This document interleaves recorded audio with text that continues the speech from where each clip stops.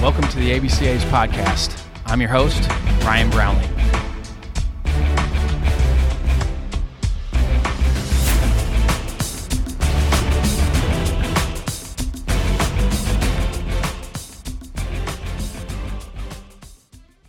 This episode is brought to you by our friends over at Team Builder. Team Builder is the premier strength and conditioning app for baseball teams.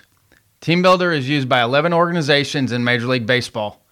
Baseball coaches from travel to college teams can write training programs or choose from pre-designed training programs built by professional baseball strength coaches, all for as low as $50 per month.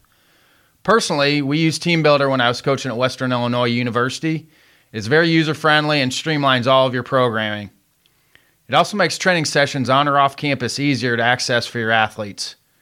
Right now, when you start a 14-day free trial, use promo code ABCA to receive 4 free baseball-specific strength and conditioning training programs directly into your account. In just one click, you can set your team up with a professionally designed strength training program delivered to every player's mobile app every single day.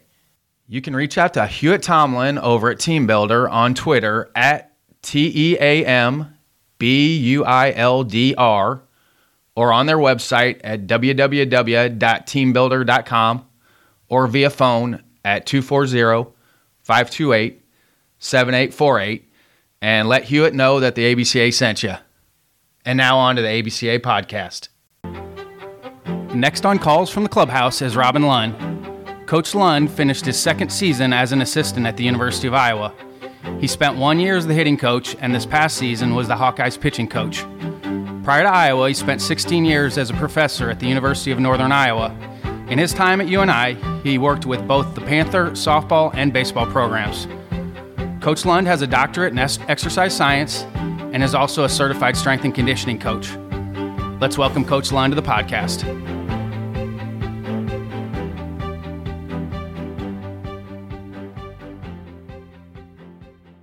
All right, here with Robin Lund, pitching coach at Iowa, and happy Memorial Day, and also congrats to Brett. We talked about that; he was valedictorian, so that was awesome. I'm a big Twitter fan of yours, so I'll appreciate it that way. So you and I have known each other for a little bit here, and I've always enjoyed our talks. And then this year when I was at the Iowa High School Coaches Clinic, got a chance to watch you talk. And I just wanted to kind of talk a little bit about your background and then get into that speech as well.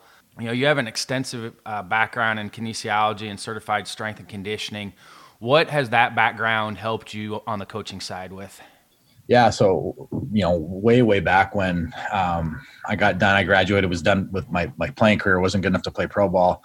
I coached at a small junior college, Spokane Falls Community College, and that was the time when we were just starting to get into strength and conditioning, like the mid '90s. You know what I mean? Where it was like, hey, this is important, but nobody really had strength and conditioning coaches, especially at a community college. You wouldn't have that for sure. So the guy that I work for, Dave Keller, was like, hey, guess what, Robin, you're going to be our strength coach. So I just went to work and just started researching, found the National Strength and Conditioning Association, got certified. I was lucky because my undergraduate degree was in physical education and my master's degree was in exercise physiology. So that kind of goes hand in hand. Anyway, got certified and just became the strength coach. And I've been on the hitting side, obviously my whole life. And I've actually kept up that certification. I'm still, certified to this day, even though I was a professor for 17 years. And I didn't use that, like the programming aspect of the strength and conditioning piece working with hitters, because, you can kind of hit every day and guys are generally pretty resilient. It's not as hard on the body as, say, throwing a baseball as hard as you can. But on the pitching side, that just the programming aspect has been really, really good, for that part. And you talked about being in the classroom, and you were in the classroom for 16 years. And that was the thing that stuck out to me with your presentation at the Iowa Coaches Clinic, is that I thought you were taking really complex information and making it digestible. Being in the classroom that long, do you feel like that's helped you on the coaching side? Yeah, I think so. I mean, I taught, biomechanics and muscle phys and statistics and research methods. So like kind of on the exercise side, when you think of like a classic physical education program, there's this aspect, there's a kind of a core of science courses you have to take that involve, motor learning and XPhys, biomechanics, all that stuff. And so I've had an opportunity to teach all that stuff, including anatomy and all that stuff. And so, your job is to take, complex information and get it to where the point where 19, 20, and 21 year olds understand it, So I think that lends itself really well. And it's funny because I don't pull any punches with our guys. I teach them. We have little sessions where if I'm going to talk about, valgus stress and varus torque of the elbow, then they need to know what that is. We got to teach that first. And so yeah, I think it's helped me a lot. How are you? Because with some of your guys, they're probably going to understand the information. Maybe with some of your guys who don't get that info, how are you making it digestible for them? I do a lot of pre-teaching. And so we created a Vimeo account. Nick Ung set that up for me. And I make basically a PowerPoint, and then I use a piece of software called Snagit. It's what I use. There's lots of different ways to do it. Anyway, and then I basically just pre-teach. And so I make videos. There'll be some anatomical concepts in there, biomechanics concepts, and then lots of videos, lots of GIFs, lots of imagery to show what I'm talking about. And they usually range. Sometimes they're as short as 5 minutes. Sometimes they're 30 minutes long. And so we'll start with that. So it's a lot of work on the front end for me, but I can continue to kind of just send them those Vimeo links and they watch those. And when they come in, it's like, hey, you can just get a quick knowledge check, right? Pick a few guys out in the crowd and make sure they watched it and go from there. But it does save a lot of time on the back end for sure. Well, they've got them seeing you do that's got to give a lot of credence to what you're doing too, because you're putting the work in for them. Yeah, I think they appreciate it. They will request them, they'll lose the link. Hey, can you show me that? Send me that lower body, movement pattern link again or whatever, so I'll get some of that from some of the guys too. Absolutely. You've been on all aspects of it. Is coaching no matter what you're doing, and whether it's strength and conditioning side, softball, baseball, is coaching? Yeah, I think it is. When I got done, for example, when my wife and I started having kids, my daughter was my first kid was born. She was born in 1999. And that's when I had been kicking around the idea of a PhD. That solidified it. We decided as a married couple to get out of it and try to get a faculty position. And it was a wonderful job for raising kids and stuff like that. But I coached all of them, you know what I mean? I coached all of their teams growing up. And then same thing, I was a strength coach for, Ed Chef for a few years while I was getting my PhD at Lewis Clark State College. I was Rick's Heller's strength coach at the University of Northern Iowa for 3 years, I believe, while I was working towards tenure. So I've been coaching the whole time. And yeah, I think to some aspect, the coaching is coaching for sure. What were some of the biggest things you picked up from Coach Chef? His work ethic was legendary, absolutely legendary. I don't think I was ever at Harris Field and him not be there. It doesn't matter what time. It just seemed like he was always there. His attention to detail was ridiculous. And he gets talked about a lot for how kind of intense he was and being pretty rough on the guys. But what people don't realize, he really was a very caring and person. I mean, he was really, really great to me while I was there. He was actually my Legion coach too for a summer because I went to high school in Lewiston, Idaho. And so we won the state championship that year. He was our assistant coach and, we were really good. But Ed's attention to detail was ridiculous. And then the other thing too, people don't realize is he was a real innovator.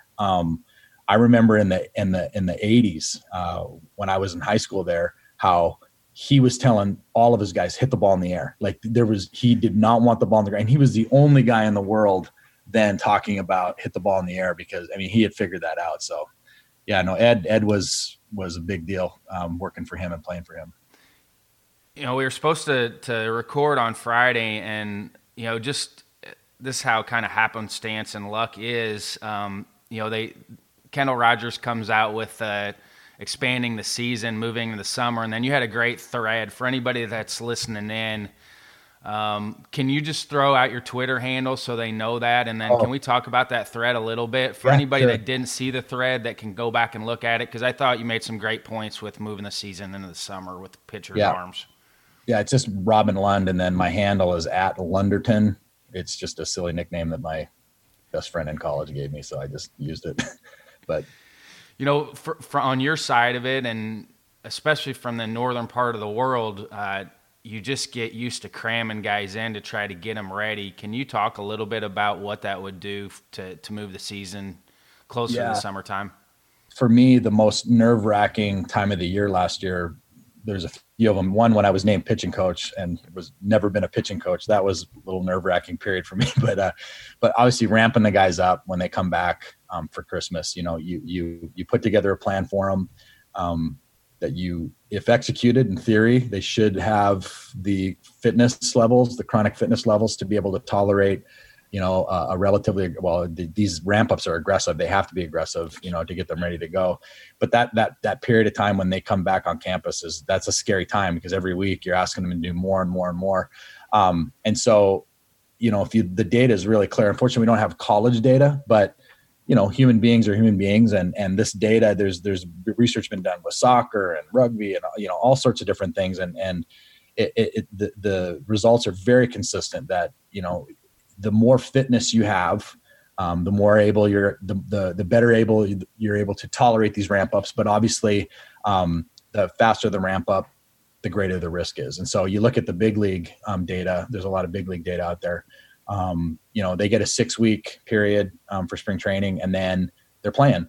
And by far the highest injury rates occur in the month of April, that first month. And then there's a really, really big drop off from April to May. And then May to June is a small drop off, and then it levels off. And so, you could kind of say that, maybe a 10-week ramp up would prevent a lot of those injuries. And I think if we did that, I think they would see a reduction in injuries as well. Now, you're never going to prevent them all, but currently, like last year, we had 3 weeks with the guys before we played. And this new proposal gets it to a 9 or a 10 week, which could potentially be the optimal time. So to me, it's a no-brainer. I agree with you on that. Just the amount of years that I coached, I just felt like we were crammed. We were lucky that we didn't have a lot of guys get hurt.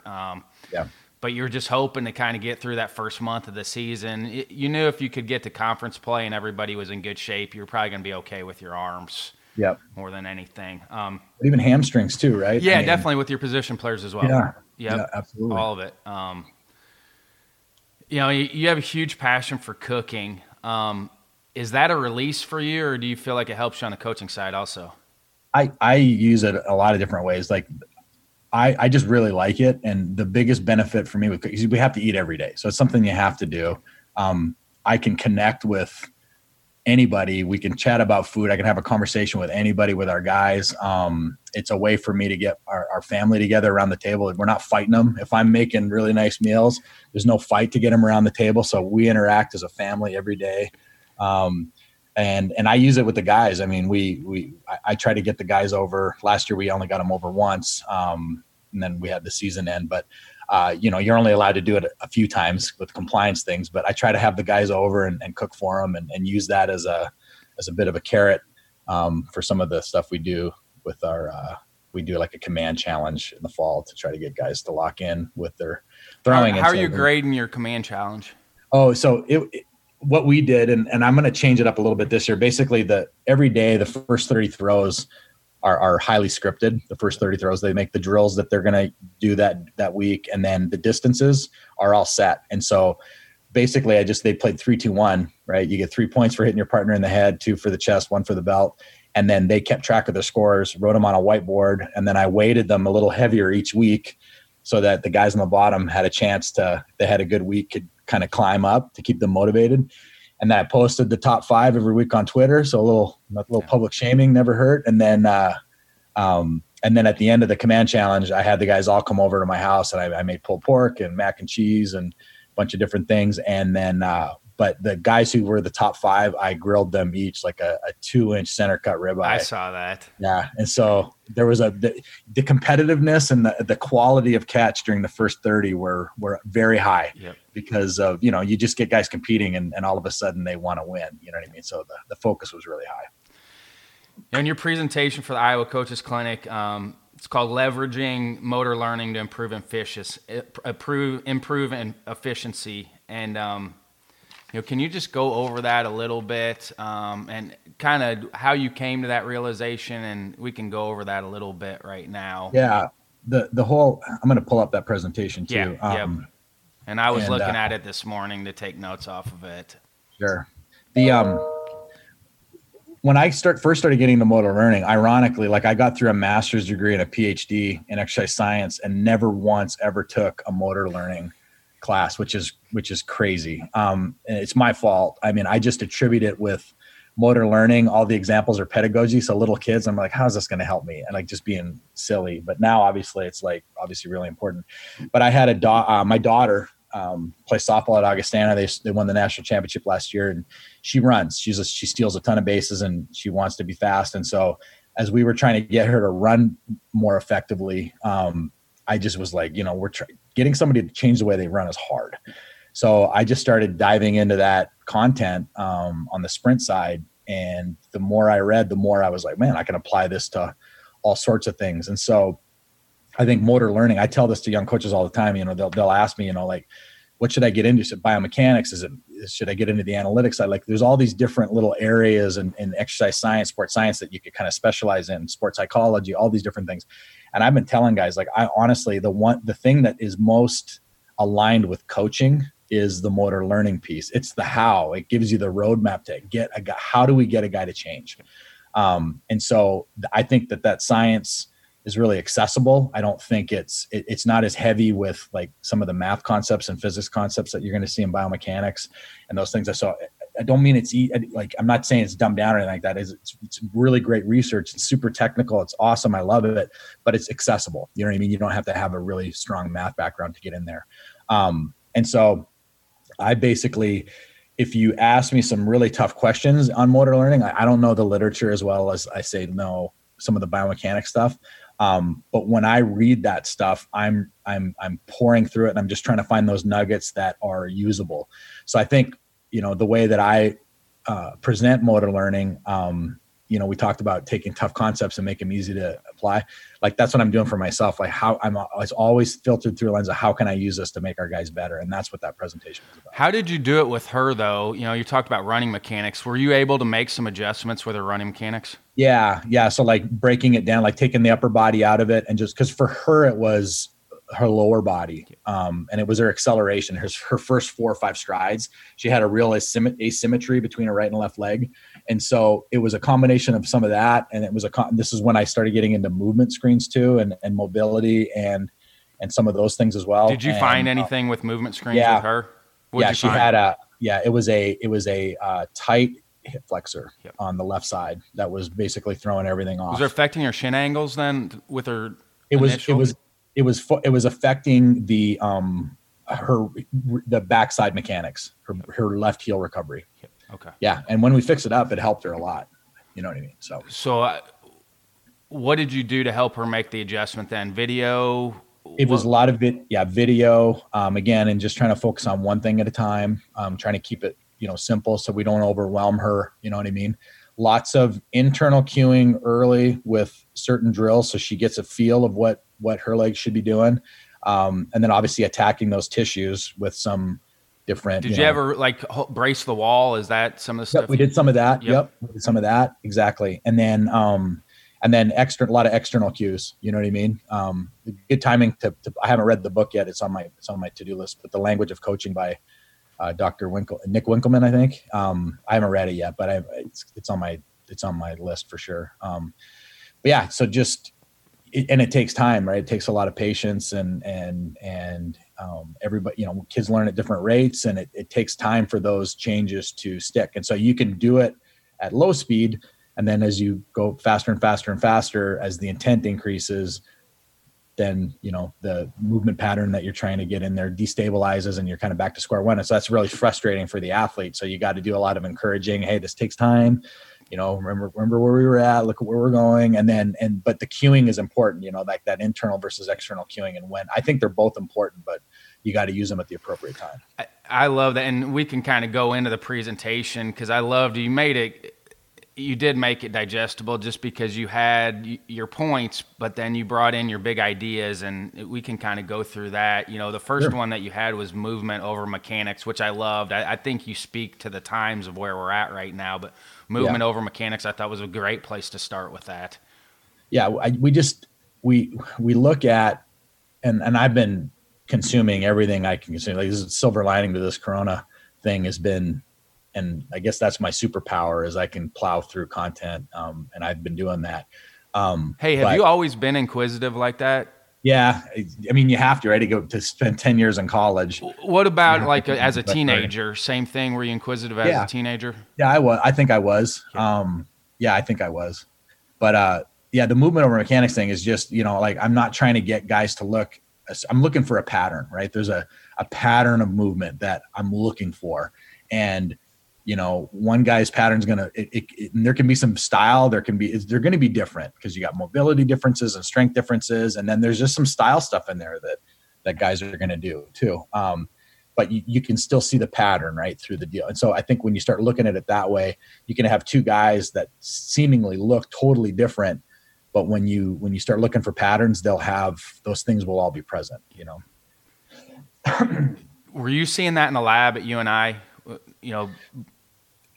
On the hitting side. Yeah. On the hitting side. Yeah, for sure. Absolutely. And then your next big idea was one thing at a time, which again, I thought speaks to keeping it simple. It's those changes. Like, when you start, these guys have been throwing as hard as they can for a long time. And there's a reason why they move the way they move. Like, their body has, the term self-organization, right? Like, from a motor learning standpoint, like, based on their own anatomy and strength and all that stuff, they settled into this particular, movement pattern. That thing's stable. I mean, that thing is really in there, to quote Ace Ventura, right? The thing's really on there. And so it's going to take time to change that. And if you're focusing on, you got to look for the low hanging fruit. You got to look for the one thing that is the thing absolutely most important thing to change, and go to work on that.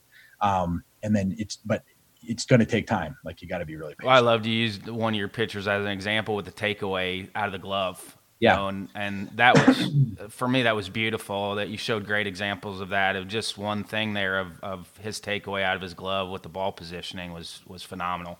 Yeah. So when I got the job, when Coach Heller told me, hey, you're going to be our pitching coach, like, right off the bat, we had a couple of guys that were dinged up. One guy had a little bit of a shoulder issue and that I would attribute to probably the positions that his arm was getting in. The humerus was getting real high. And when the humerus gets in those extreme positions, that head of that humerus is going to bang around on the labrum, and it can cause some problem. So we went to work on him. We had another kid that was coming off TJ that needed to make some changes. We had another guy that just kind of had his arm he just was sore, tired. And we pulled him out of summer ball and started going to work on him. So anyway, that was kind of my first job, was to meet with and obviously you can't work with the guys, but meeting with the guys, we can look at video together. We can do some of those things, but talking them through some of these concepts and then giving them a plan to go to work. And, honestly, like, I've been noticing this during Corona, like, I can't work with the guys, but we've had about 4 or 5 guys make incredible changes to the way their lower half is moving. We got a couple of pro guys that continue to work out with us that send me video, and it's like them on their own. If you've read the talent code, right? That deep learning, when you're motivated and you're the one doing, I mean, it's amazing how fast guys can make a change. But in all those cases, when we successfully had a guy change, it was one thing that we were kind of trying to change. Have you come across any guys where you're not doing a ton of tweaking with? Yeah. I mean, our guys are, Division I, it's elite. I don't care what you say. If you're a Division I pitcher, you're elite. And so they're doing most of them are doing most of the things. I'm happy with how they're moving them, but there'll be a guy or two here and there that you're like, man, and it's sometimes they're not big things, you know what I mean? But like, we had a guy make a really big velocity jump this year, and it was because of the way his lower half was moving. He changed that, and he went from, I mean, he was a hard thrower in the past. He'd been, up to 93, I believe. In the fall, he was 80, 87, 88. And then in the winter, he was boom, touched to 95. And it was just the way he was moving. It was nothing else. I think that's the great thing with upper Midwest kids is you may get them at 87, 86, 87, and they're going to make a pretty sizable jump at some point. That's the exciting thing with upper Midwest kids is there's some huge ceilings in there with those kids. Yeah, I agree. But yeah, no, I would say that every one of our guys I'm happy with, but there are a few that we're definitely trying to make some subtle changes. And then big idea 3, internal versus external. And I love that you brought up, hey, it's okay to use internal cues, because I think we're at a point right now in coaching where people are throwing internal cues underneath the bus, where I think we need some internal cues sometimes. Yeah, I mean, I do. You got to remember that, and Eugene Bleecker makes this point quite often, and people have probably heard it, but like a lot of when you read that motor learning research, and he's right. I mean, a lot of that research is done on little kids, so they're blank slates. And so when you leave a little kid alone that has got no mobility or issues, and they tend not to be very strong either. Like this is maybe before the growth spurt, you know what I mean, and puberty, so they're not very strong. They are gonna organize themselves into some patterns that that make sense, that are good patterns. But we're getting guys that are 18, 19 that have been really successful.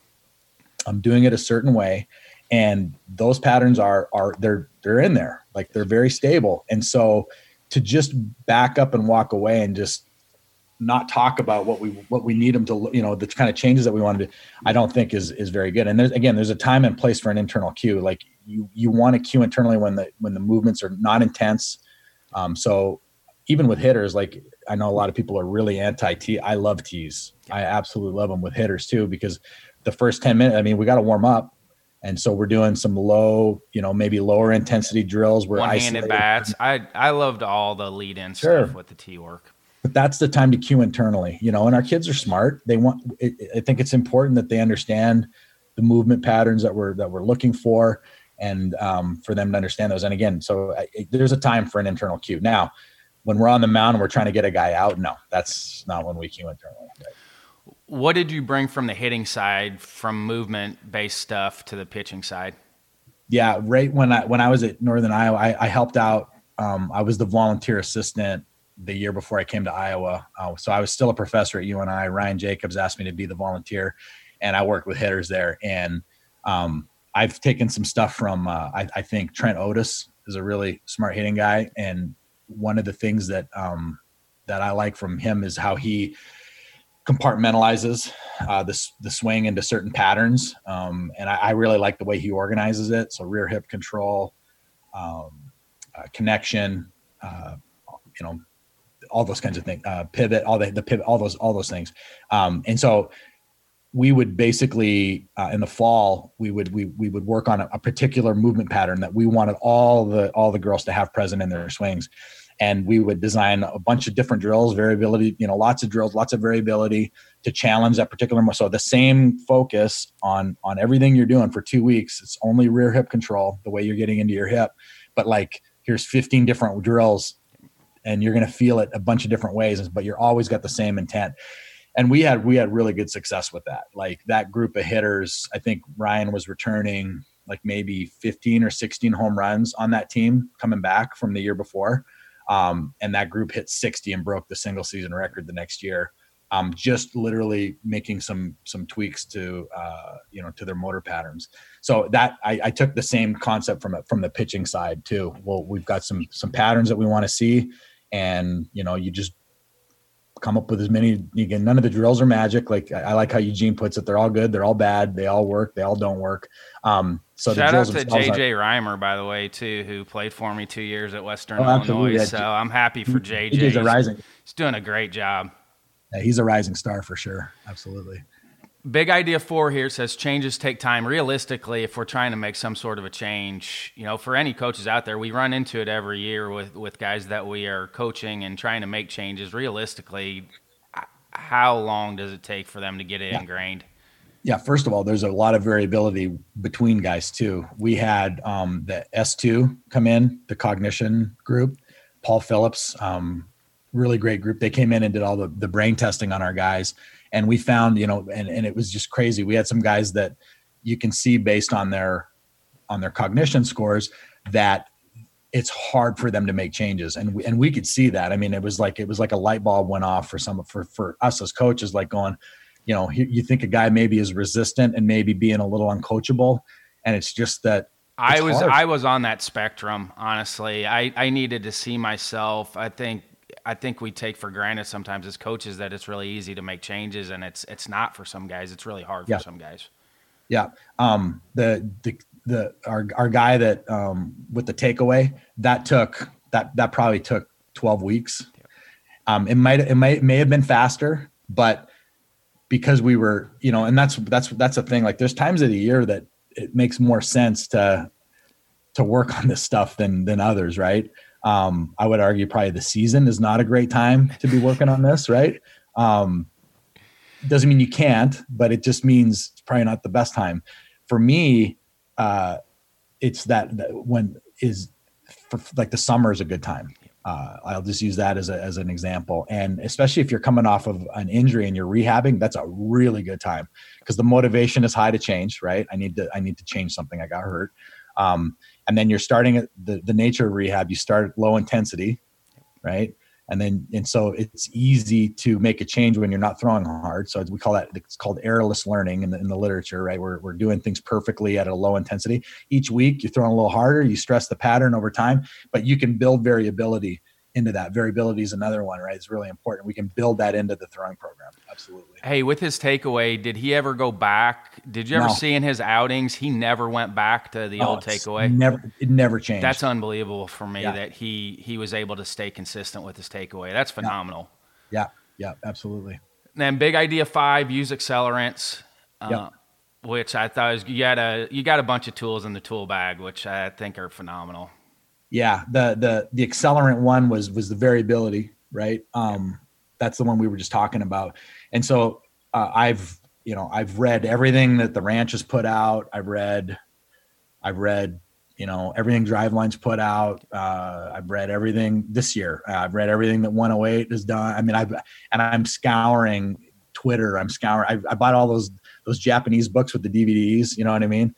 I'm working through those, and I'm just looking for more drills. That's all I'm looking for. And so I'm creating a bank of drills. And so each week, my goal is this year is every week or two to change the drills that we're going to do during those first 30 throws. I'm going to try to change those up every 2 weeks or so. But always, each guy's going to have their intent that they're working on, the things that they're working on, but continue to throw different challenges at their nervous system, right? To get those things to change quicker. But yeah, variability is definitely going to make those changes happen faster. You talked about the cognitive stuff with Paul Phillips. Do you feel like that's the next phase of player development where we're going, where we haven't dove into yet? It's a big one. You look at all the things that can affect some guys, his rate or the rate at which he develops, so you got all the physical stuff, right? No problems there. Like these mobility, strength, all that stuff's good. And then you've got like the technical aspects. Okay. Yeah. There's nothing to say about the swing or he moves fine, those types of things.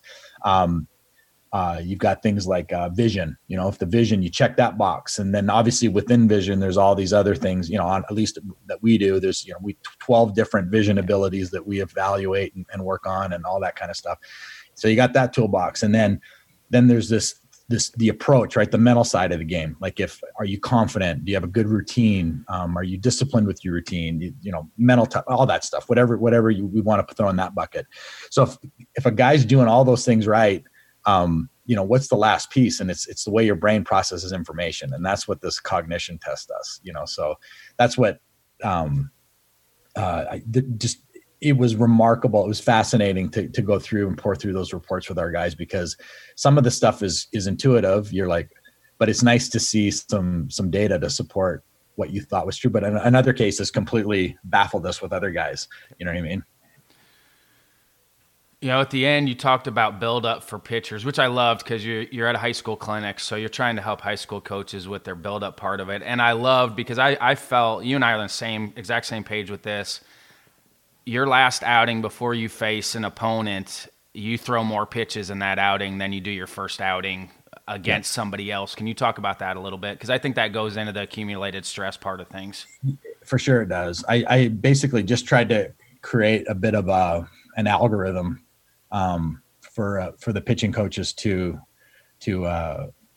create their ramp up, right, and to determine how to ramp them up. So essentially, it was basically how long is our shutdown period, right? Like what's today's date, and then when do we play again? So what is the length of that period? And then once you've figured that out, you basically go in there and go, okay, so when do I get my hands on the guys again? When can they start throwing again? That'll determine your ramp up period.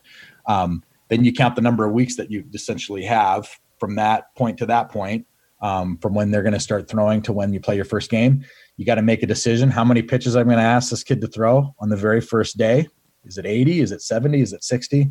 And then from there, you just however many number of pitches divided by the number of weeks, and there's your ramp up. You know what I mean? And I think that's where we're getting better with preparing pitchers for the season is the ramp up part of it. Right. It's important. It's really important. And efficiency is important too, right? The way a guy moves and how much stress he's putting on his arm when he's throwing hard, to me, that gives you more room for error. But I still think you need to be responsible and program with proper ramp up. What other book recommendations do you have? I knew when we'd get in here, you'd have a ton of good info, but what other book recommendations? Like you have a young coach out there right now that's trying to get into all of this. I think all of the motor learning stuff is really great. Anything that's written by Keith Davids or Ian Renshaw, all that stuff is really great. It can be a little textbooky, you know what I mean? But take your time and plow through it. I like Franz Bosch on the motor learning side. I like his stuff. Right now I'm reading a book called Physical Intelligence. Talks about how our brain uses all of the information from the environment and then inside of our bodies, all of our proprioceptors to basically map the environment and basically how we process all that information to move and make decisions and all that kind of stuff. On the pitching side, from a programming standpoint, some things that are out there that aren't baseball specific, like anything written by Charlie Francis, the famous sprints coach from Canada, is really great. And then there's a Russian scientist named Anatoly Bondarchuk that wrote a lot of books on programming, and we're using some of his principles to help guys throw harder that have been really effective. So yeah, what are some of the principles for him on throwing harder? So, yeah, Bondarchuk's really interesting. So the typical, when you think of a program, there's a varying intensity and periodization volume. Part to it. Exactly right. So we vary intensity and volume to prevent any type of stagnation, right, or plateau. So if you constantly are throwing something at the athlete, the body is constantly adapting and changing. And not the problem with that, it's fine, but the downside of that is the growth that you get from that type of training is actually not very fast. It's a slow growth. It's a long, slow grow, right? A long, slow burn. And for me, if I've got a 6-week period where it's like, okay, I've got like, for example, the 6-week period where it's individuals, right? We got 8 hours a week with the guy for 6 weeks after fall ball. I didn't shut our guys down. I know a lot of programs take that time to shut down a little bit. I went the opposite way. That was probably our most intense training block, was that 6-week period, because I'm like, I've got my hands on these guys for 8 hours a week, just in small groups. This is an opportunity to get after it. How did you program the week then? Okay, so you've got your 8 hours. How are you breaking that up? And you need the 2 days off a week. Yep. How were you breaking it up with the 5 days that you were going? Yeah. So we did a 7-day cycle on that, Monday through Sunday, whatever. And so again, I got to backtrack just a little bit. The Bondarchuk training is a little different. You do not vary intensity and volume. Really? You set the program and that's what it is every week. And with the goal being a rapid adaptation. I want the guys to peak. I want them to plateau. And as soon as they plateau, we're monitoring every day. We're collecting data. As soon as you plateau, boom, then you change it up, and start something different. But we went for 6 weeks, and yeah, we had guys make some really obnoxious velo jumps in 6 weeks. You're recording every throw on that with the velocity? Yep. So what it looked like, and I don't mind sharing what it looked like, because we're doing a different one in the summer. We're going off calendar. We're doing a 6-day cycle this summer right now with guys. But yeah, what it looked like is on like, let's say it would start on Monday. Monday is going to be your velo pen. So you're gonna play catch. You're gonna do your 30. You're gonna do your long toss routine that you do before your pregame long toss routine and compress a little bit. And then we would collect a bunch of data. We would get like vertical jump data, how fast they can jump. We would get data on the 2-pound medicine ball, throwing the 2-pound medicine ball as hard as you can, get that velo. We would get velocity on their last 2 compression throws. Like they would throw 2 or 3, however many they wanted, each guy's different. We would get a velo on like a 100-foot compression throw or whatever. Then they would warm up on the mound. And then they basically had 2 sets of 10 pitches where they slowly ramped up and then give me your 3 best fastballs at the end. And then we recorded those and we just track it over time. And what you'll notice is, the Bondarchuk system, athletes will have 3 basic signature responses to this type of steady training. You're either going to increase right away in plateau, you're going to get worse for a little bit, then increase in plateau, or you're going to stay steady for a while, then increase in plateau. And all of our guys, most of our guys followed that first signature, increase really fast and then plateau. And it was great because we had 6 weeks to do it and they all were kind of flattening out at about the 6 week mark. Are you communicating that with your guys that, okay, there's 3 options that may happen here with you just in case, so guys don't start flipping out on it? Yep, exactly. And it was funny because we're tracking all this other data that goes with that. And the jump did not correlate. Their jump performance did not track with their fastball performance, but the medicine ball toss was the one that it mirror imaged it. And so a lot of the improvements that guys were making because of that lend me to believe that they were more sequencing and technical, right? From the neck down, from the shoulder down, because when you throw a medicine ball really hard, you've got to move really well, right? The trunk and the lower body, those are where the moves are. It has nothing to do with the arm. So for those to be tracking and for that to correlate so well with throwing velocity tells me that a lot of the adaptation some of that was just efficiency of movement, right? They're learning to move better through high intent throwing, right? What do you recommend? And then, okay, say they make their last throw and whatever they're doing, what are you doing recovery wise? Are you they shutting it down? They doing something else? No. So our trainer is awesome. Connor Likely. So the strength coach and I, and again, to do a training program like this, it's an all encompassing, like you have to have me and the strength coach and that trainer, like all 3 of us are like in the office 1 to 2 hours every week. I mean, it's a big effort and a big coordinated because the strength program has to fit perfectly with what we're doing for that throwing cycle. Right.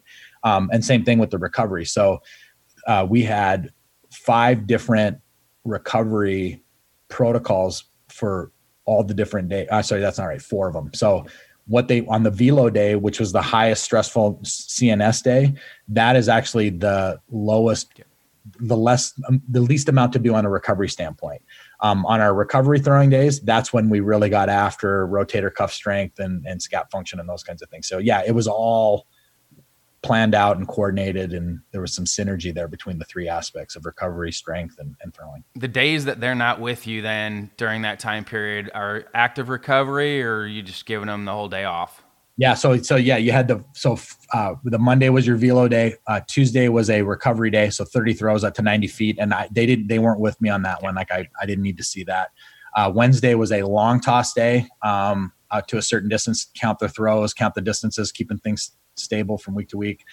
No compression throws on Wednesday. And then Thursday was another recovery day. Friday, we went back on the mound and did more pitch design stuff. So that's what they had to throw a few good fastballs, but then the majority of that work was on stuff. That was our pitch design session. And then Saturday was another recovery day. Sunday was off. And we just did that for 6 weeks. So, I think you're really forward thinking. What other recommendations do you have out there for coaches? On the pitching side, anything that has to do with workload management, auto regulation is an area that we're going to use Omega Wave this year with our guys. I was just been talking to some guys, and there's some things I'm missing that we could tighten up that could be a little bit better. And it's going to be this idea of auto regulation. I think is important. Are you familiar with the Omega Wave? I'm not. It basically it scans your brain. You wake up in the morning and you attach this electrode to your brain to get a DC potential of your brain, which essentially is measuring the readiness of your central nervous system. And then there's another unit goes on your wrist, and it's measuring heart rate variability, which is kind of telling you whether you're in a fight or flight or a rest and digest, your autonomic nervous system. So sympathetic, parasympathetic, motor tone. And so taking those two bits of information to help us fine tune the timing of our intensity. You know what I mean? So we have these blocks that we design. And what you got to super compensation theory, right? You stress the system, it depletes. And if you time the next training bout when the athlete is super compensating, you're going to get growth. The problem with that is you're not a single system. You got a muscular system, a CNS, you've got the metabolic system, you've got the cardiopulmonary system, and all of these things are depleted at different rates and with different kinds of training, and they all recover at different rates. And so what this system does, Omega Wave, is in the morning, it gives us an idea of where they're at from a training readiness standpoint. And so maybe we push, right? You were going to get after today on the throwing. Maybe we push one day, or maybe we adjust what we're doing in the weight room today to just kind of fine tune what we're doing with this. Because that'll explain why you put together a nice program and you get like 6 guys that kill it, right? And get better. And then a bunch of guys did okay. And then some other guys just maybe even got worse, right? This explains that stuff. So we're going to try that out this year. Well, I appreciate you coming on. I knew this was going to be phenomenal when you got on here with me, and I can't thank you enough for doing that. So yeah, no problem. Absolutely. Yeah. Well, have a great vacation. Yeah, absolutely. No, it's going to be good. We're going to, we got a little cabin that we found. So we're going to socially distance ourselves, be responsible, but try to get out of town too. So it should be fun. Every time I talk to Coach Lund, I come away with a ton of great information. I feel like he's the future of coaching. I love his willingness to share and his ability to take complex concepts and make them easily digestible. I hope you took great notes on this one. This is Ryan Brownlee signing off for the American Baseball Coaches Association. Thanks for listening, and leave it better for those behind you.